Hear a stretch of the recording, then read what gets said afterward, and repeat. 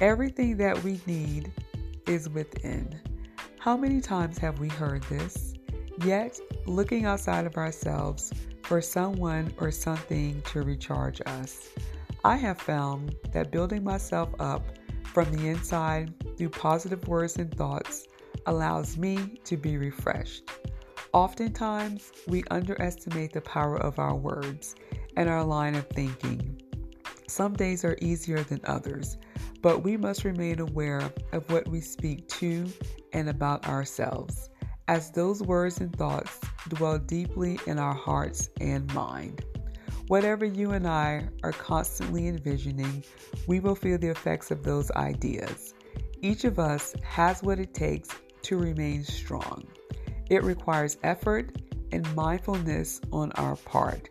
Recharge yourself today through uplifting words and beliefs. We can't have a positive life with a negative mind. Thank you for tuning in to Life Through My Eyes by Quinteria Pearson. I hope something was said to uplift you.